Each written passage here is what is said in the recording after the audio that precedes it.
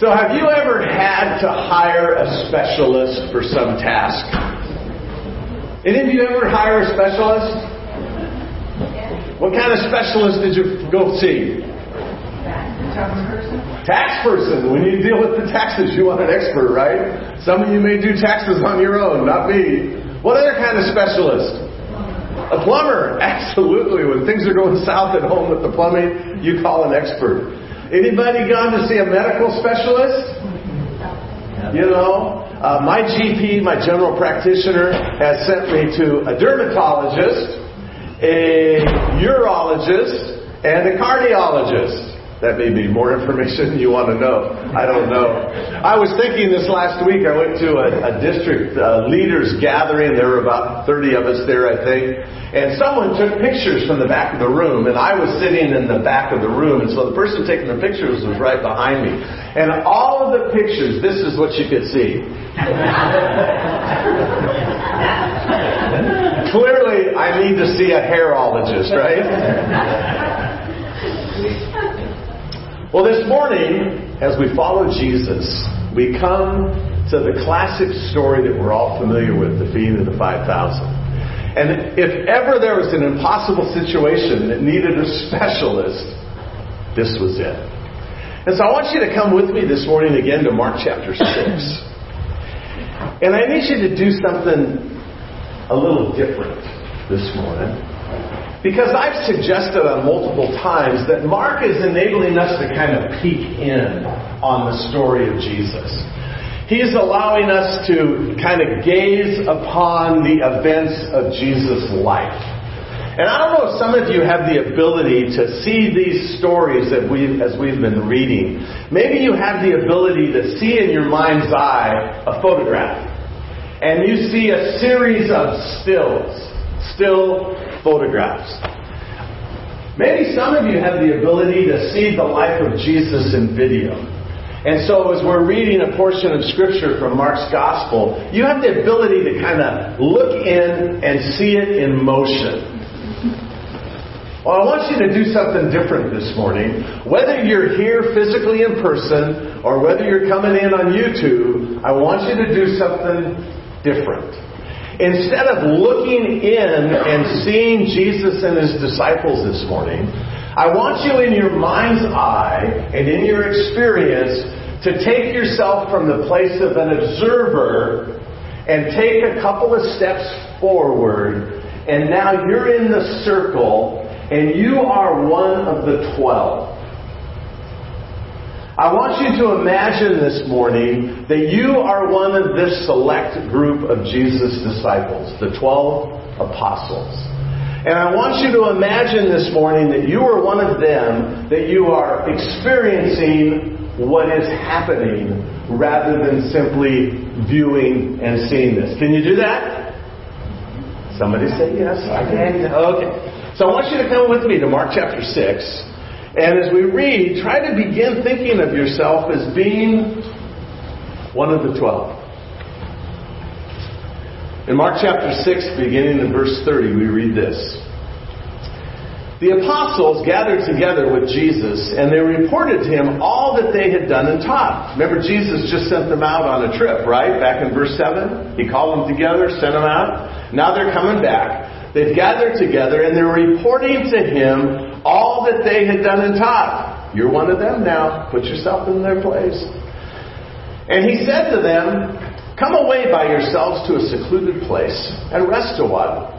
For there were many people coming and going, and they did not even have time to eat. And they went away in the boat to a secluded place by themselves. The people saw them going, and many recognized them, and ran there together on foot from all the cities and got there ahead of them. When Jesus went ashore, He saw a large crowd. And He felt compassion for them because they were like sheep without a shepherd. And He began to teach them many things.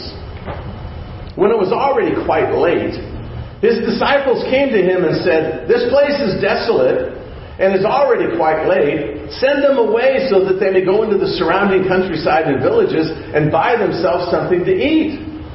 But He answered them, you give them something to eat. And they said to Him, Shall we go and spend 200 denarii on bread and give them something to eat? And he said to them, how many loaves do you have? Go look. And when they found out, they said 5, and 2 fish. And he commanded them all to sit down by groups on the green grass. And they sat down in groups of hundreds and 50s. And he took the 5 loaves and the 2 fish, and looking up toward heaven, he blessed the food and broke the loaves. And he kept giving them to the disciples to set before them. And he divided up the 2 fish among them all. And they all ate and were satisfied. And they picked up 12 full baskets of the broken pieces and also of the fish. There were 5,000 men who ate the loaves. So to understand this account in the life of Jesus, and you're one of the 12, right? Right there? Mm-hmm. To understand this account in the life of Jesus, we need to understand the setting in which this took place. This event does not happen in a vacuum. There's a background to it. What's the background to this story? The background is this. You, along with the other of the 12, right, have been sent out on a mission by twos. So there's 6 teams to 2, if I do the math right? Jesus has called you together. He has sent you out on a mission, and his instructions were simple. Take your staff. Take no money, no food, no bag to put the food in. Take your 1 pair of sandals, your 1 tunic, go. I give you authority to heal and to cast out demons. Go.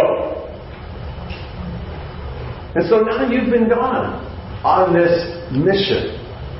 You have been engaged in preaching repentance. The kingdom of God is at hand. You've been preaching the gospel of the kingdom.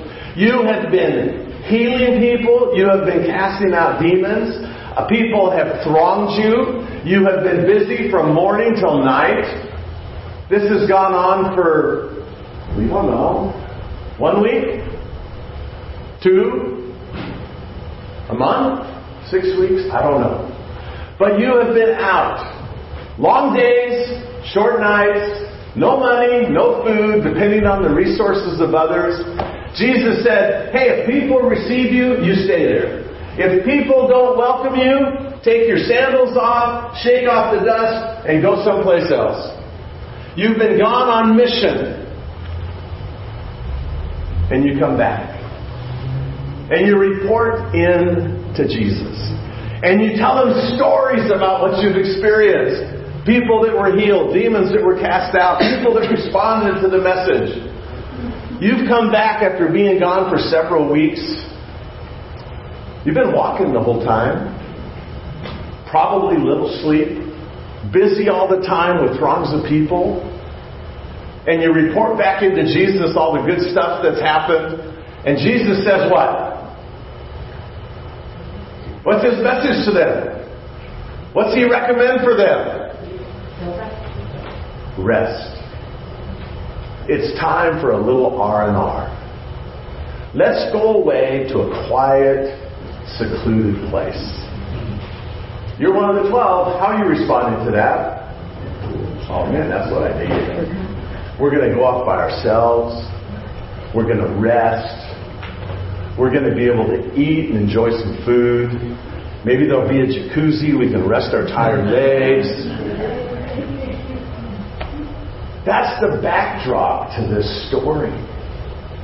And so Jesus is ready for R&R, and they're still getting surrounded by people. So what do? They get in a boat. Why did they get in a boat? To get away from all those picking people. And so Jesus puts them in a boat, and they're sailing across the Sea of Galilee. Wind in the sails. Just the 13 of them, Jesus and the 12. It's time for rest. It's time for recovery. It's time to kick back, rejuvenate, and be ready to go forward. And so they get on the boat, they get to the other shore, and what's happened? All these people have run around the lake and have beat them to where they're going. And so they get out of the boat. And there's all these people. And they're thronging them. What are you feeling? Get back in the boat. Let's get out of here. What are you feeling? Are you frustrated? Are you annoyed? Are you maybe a little angry? And it's in this setting then that now we can view the situation of the feeding of the 5,000. And so, how does Jesus respond? He doesn't put them back in the boat like you wanted, Janine. What does Jesus do? He stopped. He had compassion. And he taught the people. You're one of the 12 guys. How are you feeling now? More irritated. More annoyed. More upset. This is supposed to be rest time. And so Jesus is teaching. And the scripture says it's quite late. Quite late. Matthew, in his account of the feeding of the 5,000, says it was evening. Luke says it was the end of the day. So, how late is it? Well, the end of the day, if I take Luke literally in the Jewish calendar, when did the day end? 6 o'clock. And then the new day would begin with the evening. And so if it's the end of the day, it's quite late. I'm assuming we're talking, the sun's starting to set, it's going down, it's getting close to 6 o'clock. And the disciples are saying to Jesus, you need to send these people out of here. This is a desolate place. There's no Panera Bread. There's no McDonald's. You need to send these people back to the villages and the cities. Why? So they can buy food. It's late. Call an end to this. Send the people away.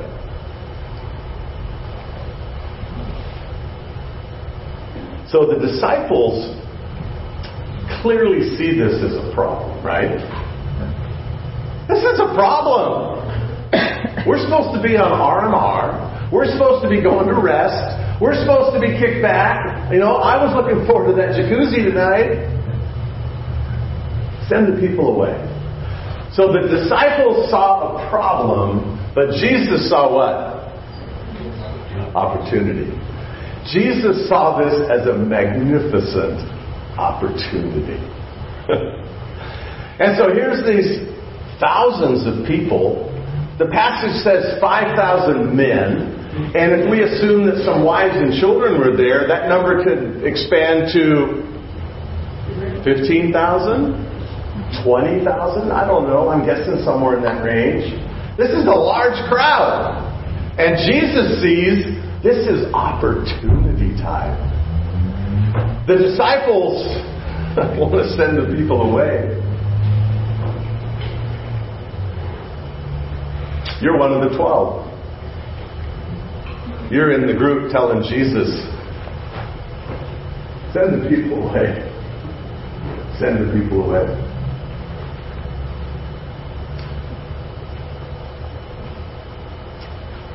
So Jesus has a solution. Right? So Jesus has a solution for this problem opportunity thing. And Jesus' solution is what? What are Jesus' exact words in your text that he said to the 12 apostles, including you? What are the exact words that Jesus says to the disciples? You feed them. And in the grammar of the original language, the strong emphasis of that statement is on the first word. The word you. You feed them. Have you ever thought about the fact that what Jesus was asking them to do in that statement was impossible? Tom's nodding. So I got at least one person who says, You're one of the 12. And Jesus says to you, you feed them. You feed them. How are you feeling now? Well, how did the disciples respond? What's their solution? Lord, if we had 200 denarii, it wouldn't be enough to feed these people. Now, a denarius was roughly equivalent to a single day's wage. So 200 denarii would be equal to 200 days' wages. Right? I told you I'm not a math person, but this isn't too complicated yet. And so 200 is a little more than half of 365, right? The average wage, I did research on this week, if we can trust our government. The average median wage of the adult wage earner in the United States of America is $57,000 plus a year. So, if you had, in round numbers, because that's how I do math, if you had 30 grand,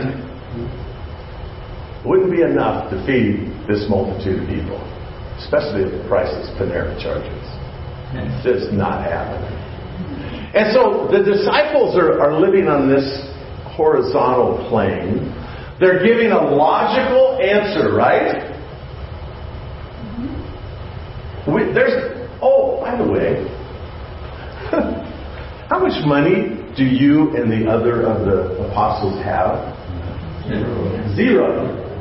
Nada. You got sent out on a mission by Jesus, and He told you, don't take any money, don't take any food. You've returned. How much money and food do you have? Zero. And so Jesus says to you, you feed these people. No money, no food. Impossible to do what Jesus asked them to do.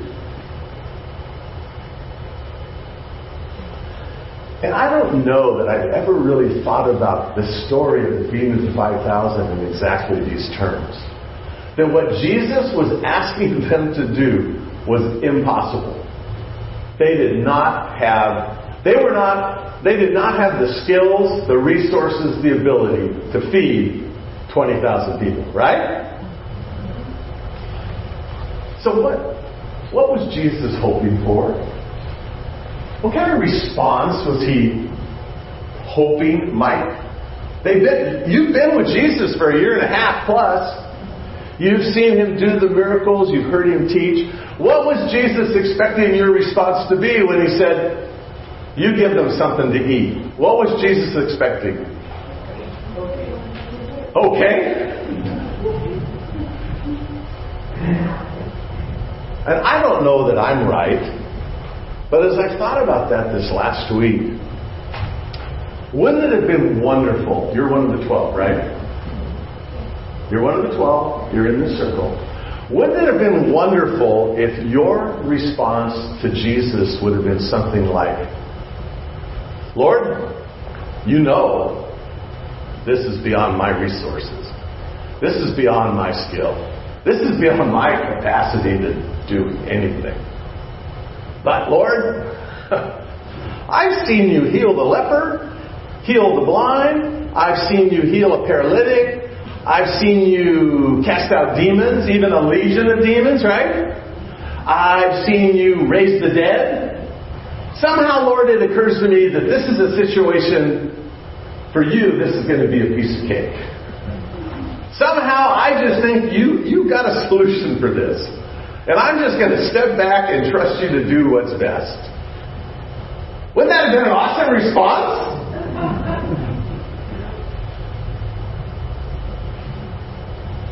And so Jesus says, how many loaves do you have? And of course, if you remember John's Gospel, Andrew finds a young boy with 5 loaves and 2 fish and brings him to Jesus. Maybe his lunch, I don't know. And you're still one of the 12, right? You're still in this group? And so you're there with Jesus, 15, 20,000 people, and Jesus starts breaking these loaves apart. I don't know what that looked like. I mean, a loaf would have been about this big. A fist. 2 small fish. And Jesus is breaking these loaves. And so when he breaks off a piece, does it just grow a new piece? I don't know. But somehow, Jesus broke 5 loaves and 2 fish. And you, along with the rest of the 12, play what role? You're the distributors. If you were Panera, you'd be, Panera doesn't serve you and wait on you. You have to go to another place. But he enlists the 12 as the servers. They're the waiters. And they're carrying the bread and the fish to the people. And the text tells us that Jesus kept breaking loaves after he blessed them. Kept breaking the loaves, breaking the fish, handing it out to the disciples, and they're distributing it to the people. You're one of the 12. What are you thinking now? What are you feeling now?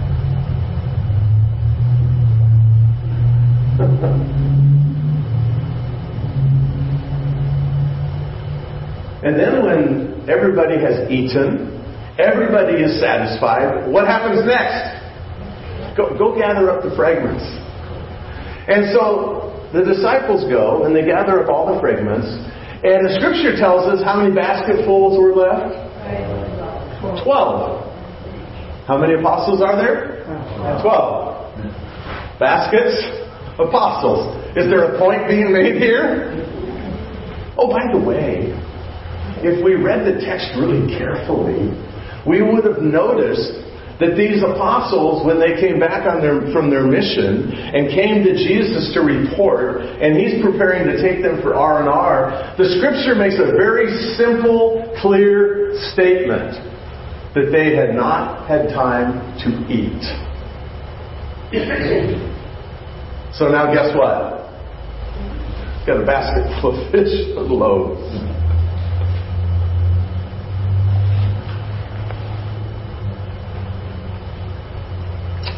Our God specializes in things thought impossible. Our God specializes in doing the impossible. And so if you have an impossible assignment from Jesus, or you have an experience in life that seems to be impossible, guess what? You have a God who specializes in doing the impossible. That ought to at least create one of those hallelujahs that we were being asked for earlier. Our God specializes in doing the impossible. Hallelujah. Hallelujah. Is that amazing or what? Jesus says to the disciples, "You feed them." "Sure, Lord." But Jesus was able to feed them. Has it ever occurred to you that Jesus could have fed them without 5 loaves and 2 fishes?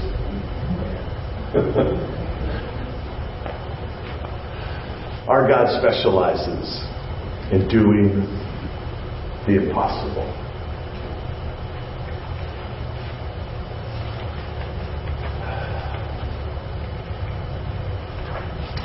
So I don't know if you've ever faced an impossible situation in your life.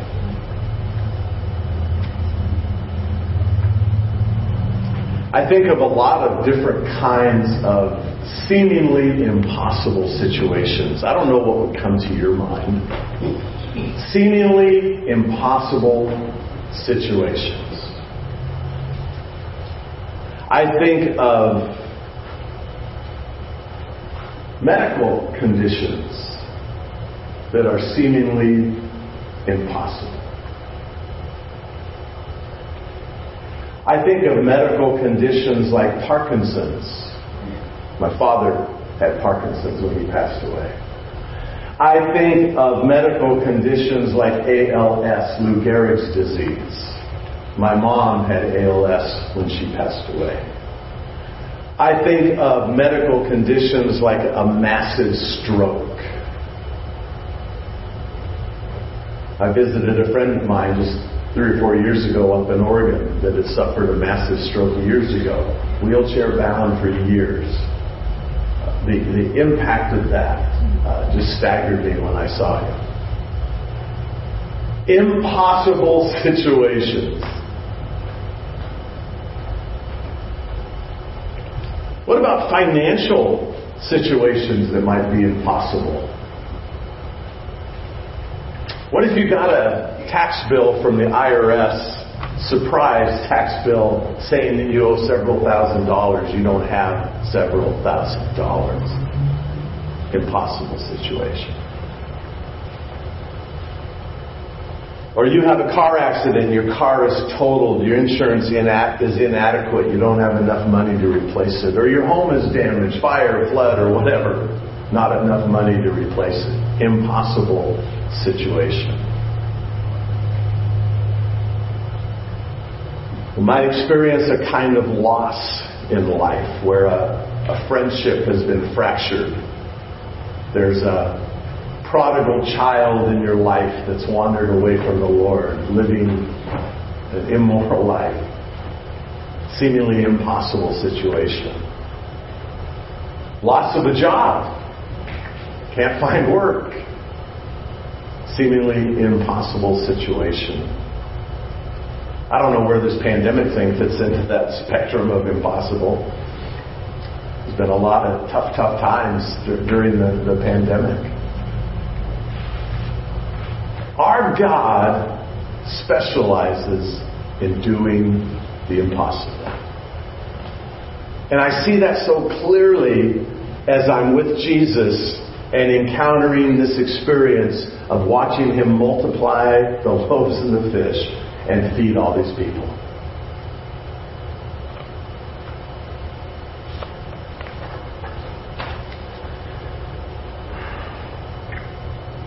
So what should you do when faced with an impossible situation?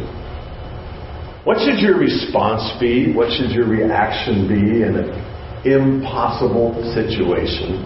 Beyond your resources, beyond your skills, beyond your abilities. What should you do? Pray. Amen. That's at the top of the list. That's on my list. And so, some suggestions that strike me as I think about this passage. The first word that occurs to me is the word focus. What are our eyes on? We just sang a song as the worship team led us about our eyes being above the waves. It's easy in the middle of a seemingly impossible situation to stay focused on the waves, to stay focused on the problems, to stay focused on the difficulties. I have a sneaking suspicion when Jesus started breaking those loaves and fish, the disciples were all focused on, guess what? They're focused on Jesus breaking loaves and fish. When we encounter seemingly impossible situations, where should our focus be? On Jesus. Our focus should be on our King Jesus, who specializes in doing the impossible. That's where our focus should be. We looked briefly last week at that passage in Hebrews 12. And we looked briefly at the description as the author of Hebrews presents this stadium, and we're surrounded by this cloud of witnesses that have gone before, and we're on the racetrack. We're running the race while these all watch and cheer us on. Perhaps a reference to the Hall of Heroes in chapter 11, people like Moses and Abraham, and on the list goes. And we're running this race, and in Hebrews chapter 12, verses 1 and 2, it says, seeing then that we're surrounded by such a great cloud of witnesses, let us run the race before us, laying aside every encumbrance and the sin that entangles us. Lay that stuff aside. Looking unto, what's the next word? Jesus. Looking unto Jesus, the author and finisher of our faith.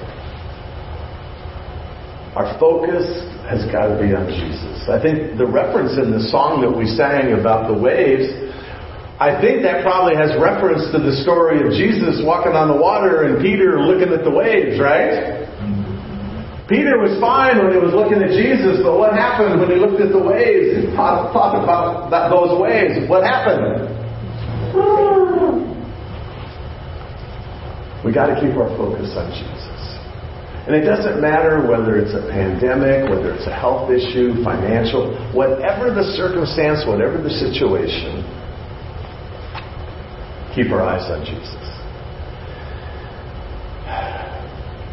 The second thought that I had, what do we do when we face seemingly impossible situations, is pray, ask.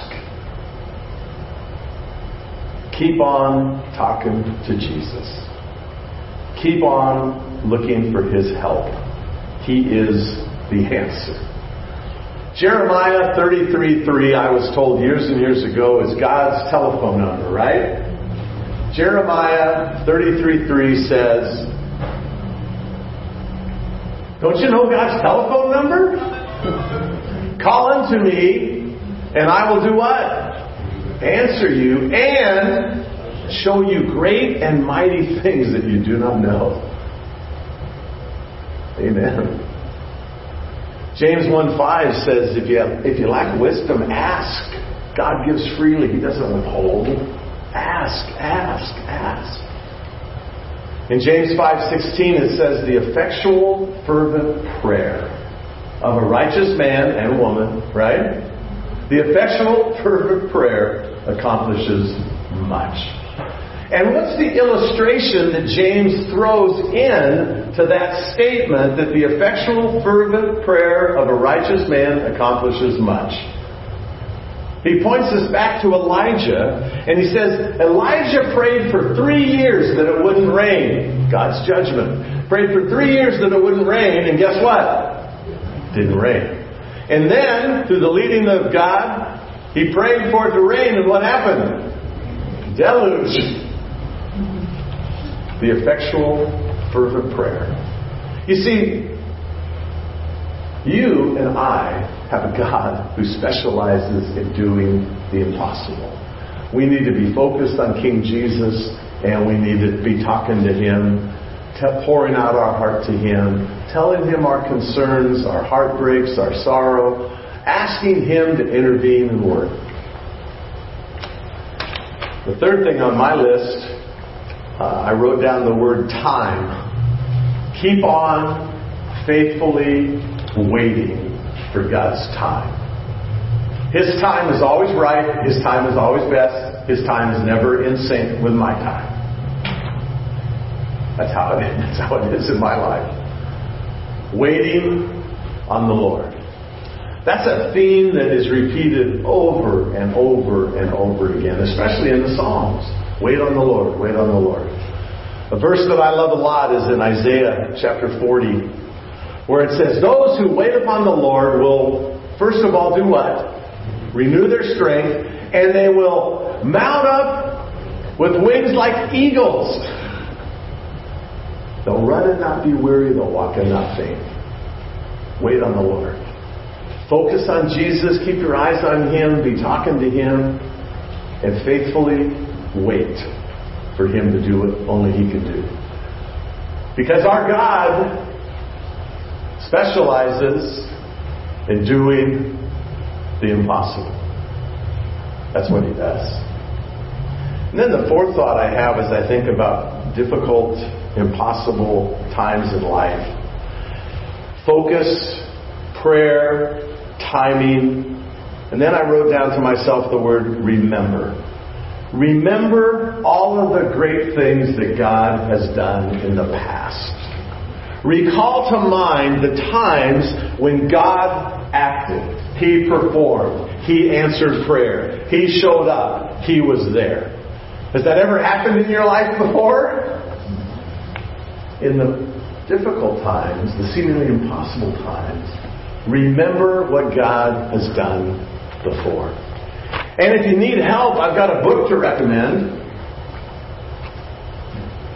If you take your Bible, you will discover our God, who specializes in doing impossible stuff, has left us a record of a lot of impossible stuff.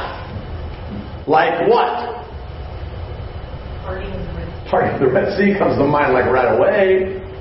That whole experience in Egypt, the 10 plagues, the parting of the Red Sea, 40 years in the wilderness, their shoes didn't wear out, their clothes didn't wear out. Who was responsible for that? The God who specializes in doing the impossible. They conquered the city of Jericho, going in to conquer the land. Who was responsible for conquering Jericho? Was it their 7 laps around the city and blowing their trumpet? It was God. He specializes in doing the impossible. What about a young girl named Mary having a baby without ever knowing a man? God does the impossible. Just review the Gospel of Mark or the rest of the Gospels for all of the miracles that Jesus performed. Our God specializes in doing the impossible. And so it's good to go back and remember what God has done. Bet read for us earlier the 135th Psalm. And as many of the Psalms do, they go back and call to mind the miraculous things that God has done. In the 135th Psalm, it went back all the way to Egypt. It talked about rescue from Egypt and God conquering some of the kings along the way to the Promised Land. You and I have a God who does what? Specializes in doing the impossible. Let's try that again. Our God specializes in doing the impossible. You believe that? Yes. Our God specializes in doing the impossible.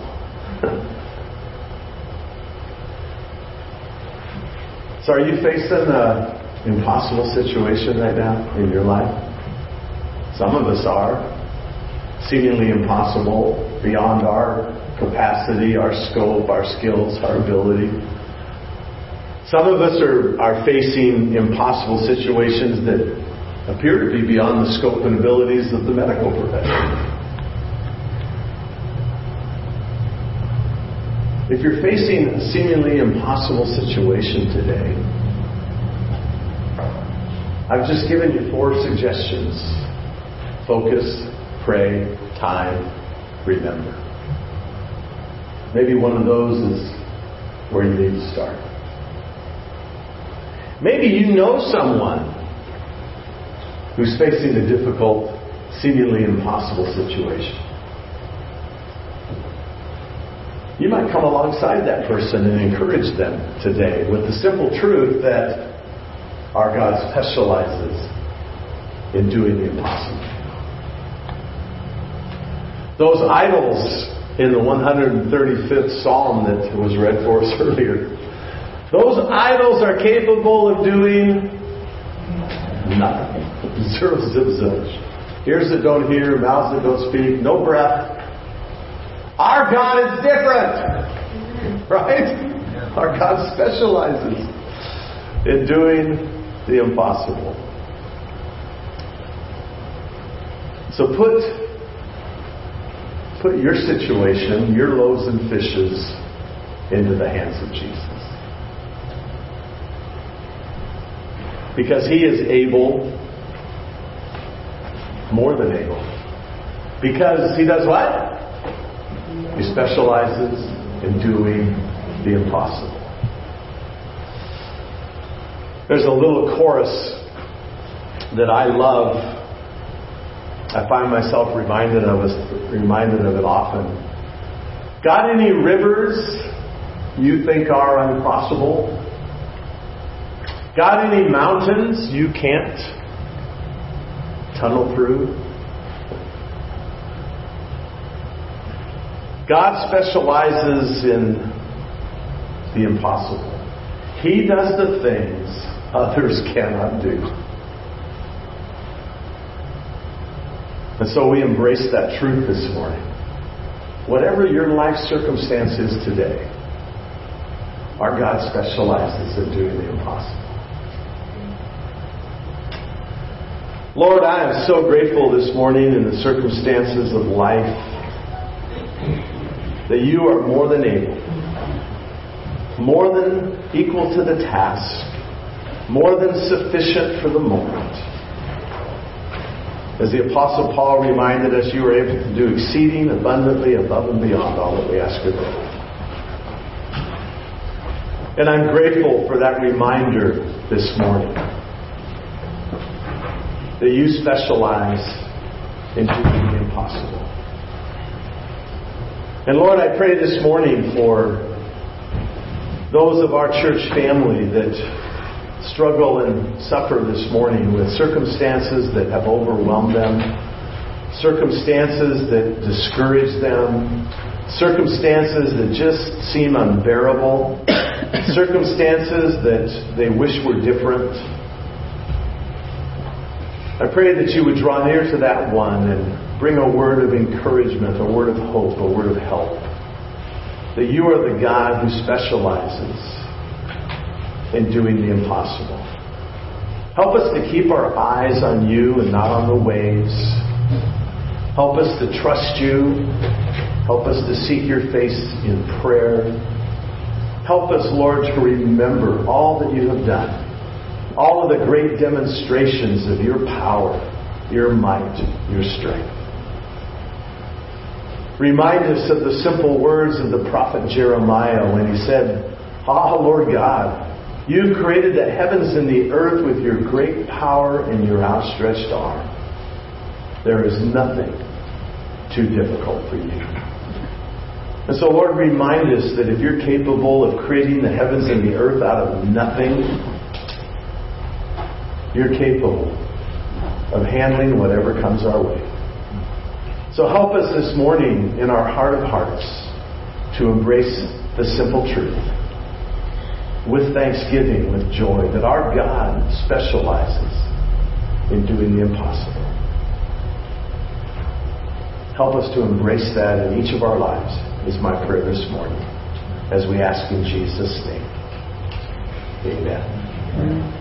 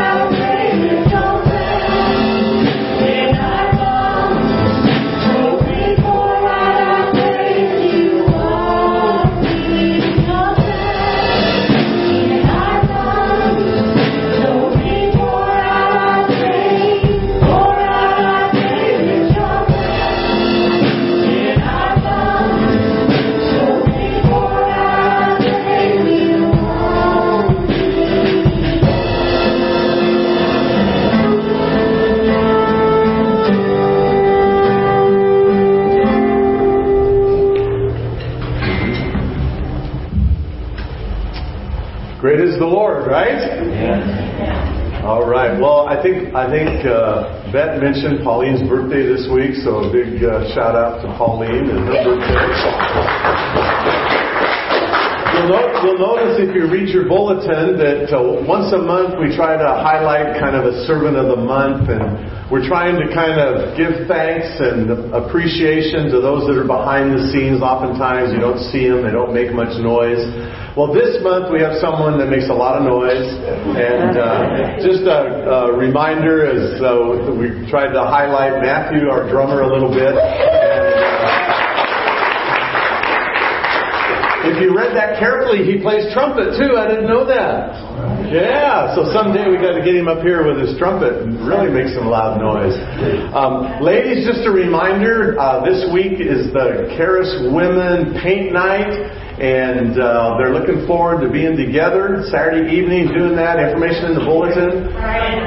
Friday night. Okay, good. So that was just a test. Make sure you're Anyway, Janine has some samples in the back. You'll see kind of examples of what you're going to be painting, what you're going to be doing as your fellowship together. So Friday night, come and be a part of that special time of fellowship and sharing together. Our youth group is back together on Wednesday night now again, so that's a good thing. Our junior hires and high schoolers are together. I guess they call them middle schoolers now. But anyway, the Lord is at work in Grace Brethren Church in Norwalk. The Lord's doing some good stuff, and He wants to do more good stuff. I believe that. And so what I want you to embrace this morning, you probably have guessed this already. What I want you to embrace this morning as you go out these doors, that whatever you face this week, whatever your experience is, be confident of one thing.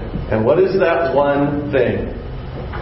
Our God specializes in doing the impossible. Embrace that and live it this week before a lost world that needs to know King Jesus. Have a great week.